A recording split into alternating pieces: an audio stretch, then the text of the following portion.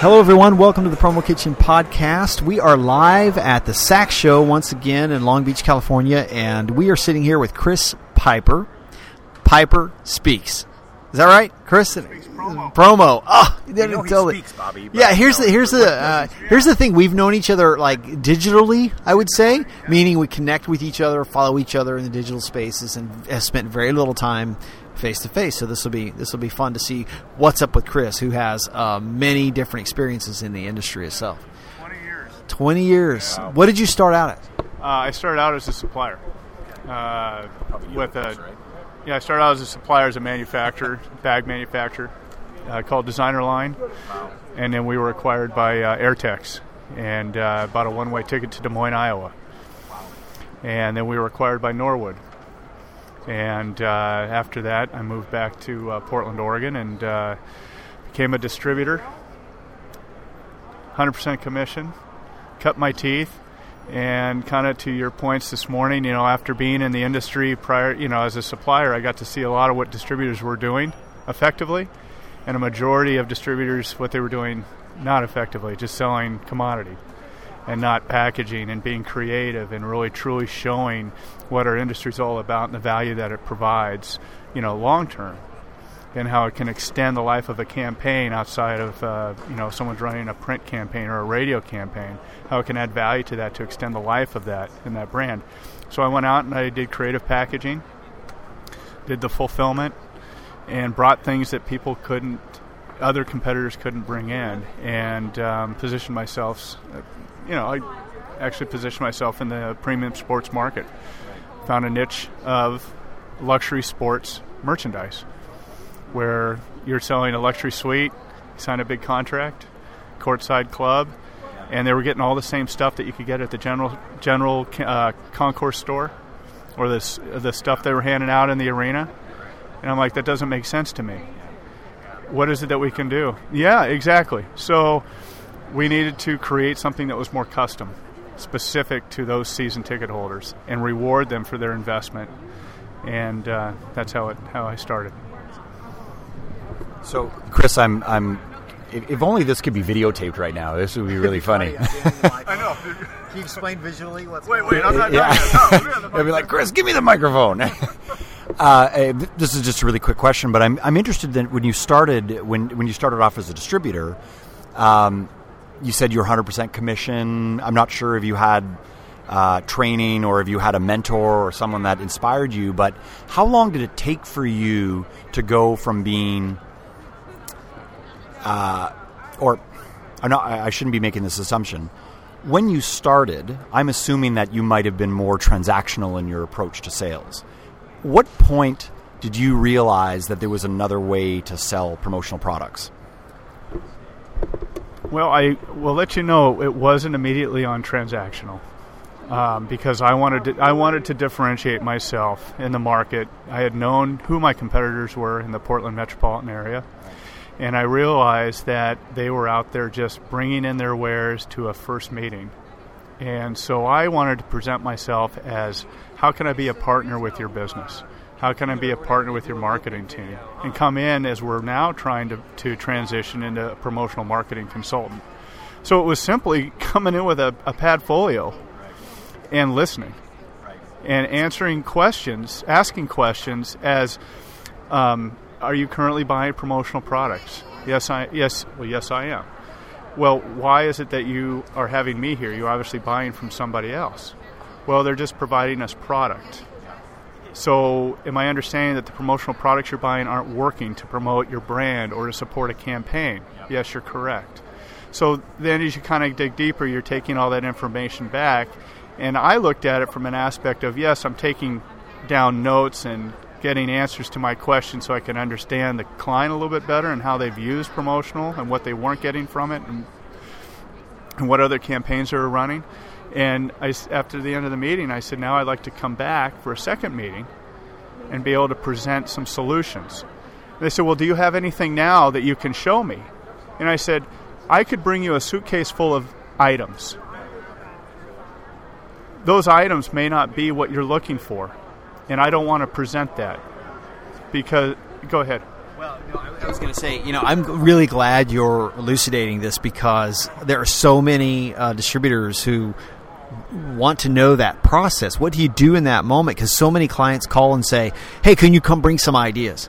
And we have to retrain our audience. It's a tough thing. It's not an easy thing because you want to risk. Their time is valuable. They're going to give you a little bit of a window of time, and it requires a little bit more time than they're willing to give. So, you're able to successfully tell them, I can get you some better ideas if you kind of allow me to do this process?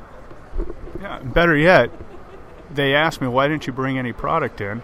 And to your point, Bobby, it was, I have to understand what it is you want to achieve, what results you want to get. So we have to put a plan behind the product. And to your points this morning, when you presented, the product is secondary. We have to have a plan first, and then we can identify what product's going to work. It could be a product that's been around for 10 years. We just need to maybe package it differently. Or have those people that are handing it out handed out differently rather than having a table full of pens on a trade show booth. How do you want to use it? And what kind of reaction or action do you want that recipient to take when they do get it? So there's a lot of planning behind it. So at the end of the meeting, we set a second meeting, and I did this template all the way through, and then I start training on it. But I said, besides yourself, what other influencers within this company are going to assist in making the decision? Will this product go across other departments? Or are there other departments that are using promotional products that we could also assist and help? And when I came back, it was usually one or two additional people that we could then, expand our business. So it's going, deeper and wider into the account. So the plan behind the product, I always ask, we got to put a plan behind the product. So, Chris, you've now transitioned from being that distributor with you, or effectively holding the bag, carrying the bag, I should say, on the streets, making sales, and then you've now moved into a role at Halo where your job is a little bit different. Do you ever miss those days, or tell us a little bit about where you're at right now and how your background has given you the tools to be successful today? Yes, I do miss it, but I'm in a position now as Halo's regional VP for the Northwest where I can take what I've learned, mistakes that I've made, and do my best, like we're all trying to do here, is help reposition our industry with their existing clients into what value we can bring. And that's by going to the salespeople that I have within my region and helping them understand what that is.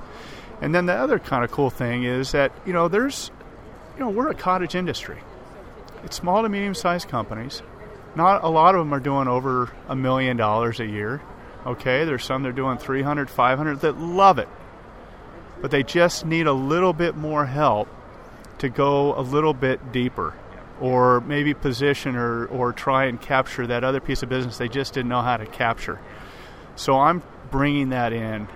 And so those people I can bring on, I can at least help them. So it's a way, as they say, pay it forward through your experiences and mistakes, and begin to really raise the bar of our industry, really show that value. And, the other thing is, where is it that we can partner with other, maybe an ad agency or a graphic designer? There's a lot of ways to do that will bring you into the mix, An ad agency could be working on a radio and a print campaign. Let me get a chance to review what that RFP might look like, or that strategic plan they're trying to put together. And maybe there's a fit for a promotional item, and I can recommend 3 to 5 items that they may not even consider. Yep. Can we partner on that? Build the demand. Create that demand. And by doing that, aren't we going to be raising that value of our medium and trying to position it a little bit stronger than just that, oh, God, I got a show in 10 days, I got to have something to hand out? So, sorry, just before I forget, I've got to take the microphone away. We're going to claw it away from your hands. So, Chris, before we were starting, we were talking about this. The challenge that we have, or one of the challenges we have in the industry, is that it's pretty easy to sell promotional products. And it's pretty easy to sell a couple $100,000 a year of promotional products. And it's pretty easy to make a decent living selling promotional products in a highly reactive, last minute, just tell me what you need and I'll get it.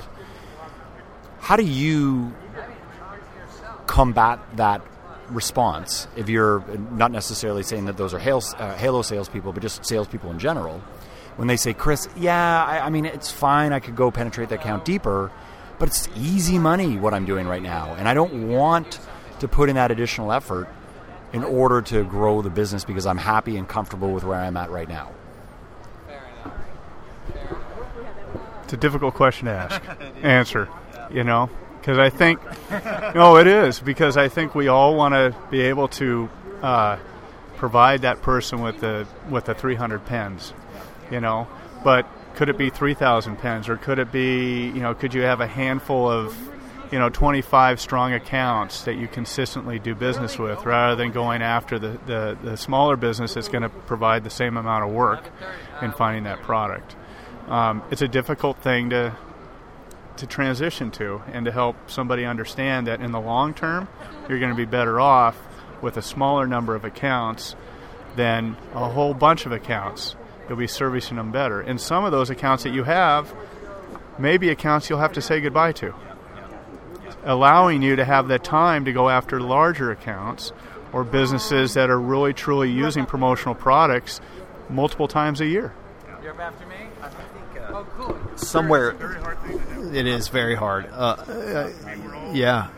We would all take that easy order. I mean, it's hard. One of the that's right. One of the conversations I think we don't have enough. Someone's going to give you 20,000 koozies. Is someone that I would think someone that you had been working with Correct. for a period of time, because that relationship. Correct. So I think what we're getting to is that let's build a relationship and the partnership, and those businesses, that orders will come without second, I'm going to go shop you out. That relationships are, you've partnered, you've been fair to me, you've provided on-time delivery, good creative, cool stuff, but now, you know what, I just need 25,000 pens. Online, e-commerce, and I know that Halo's business traditionally has not been in that space, but I know that you have been making some pretty impressive strides in the online e-commerce space.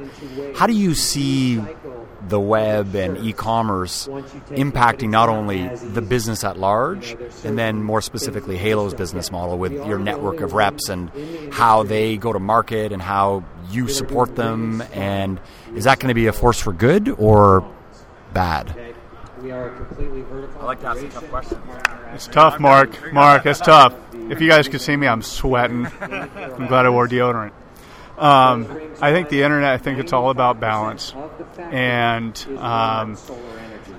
it is. I mean, the internet's great for, I think, a lot of ways it's probably made the distributor's job easier, because you have a client going out and doing research. Okay? The client's going to call you and say, I found this, or I found these things. Do you have them? Then it's up to that distributor, that promotional products consultant, to begin to ask those questions, to say, is this all, what is it that you want to do with these?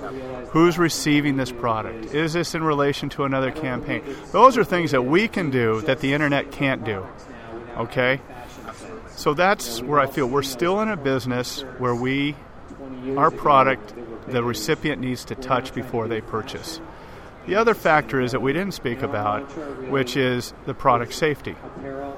We need to be experts in product safety.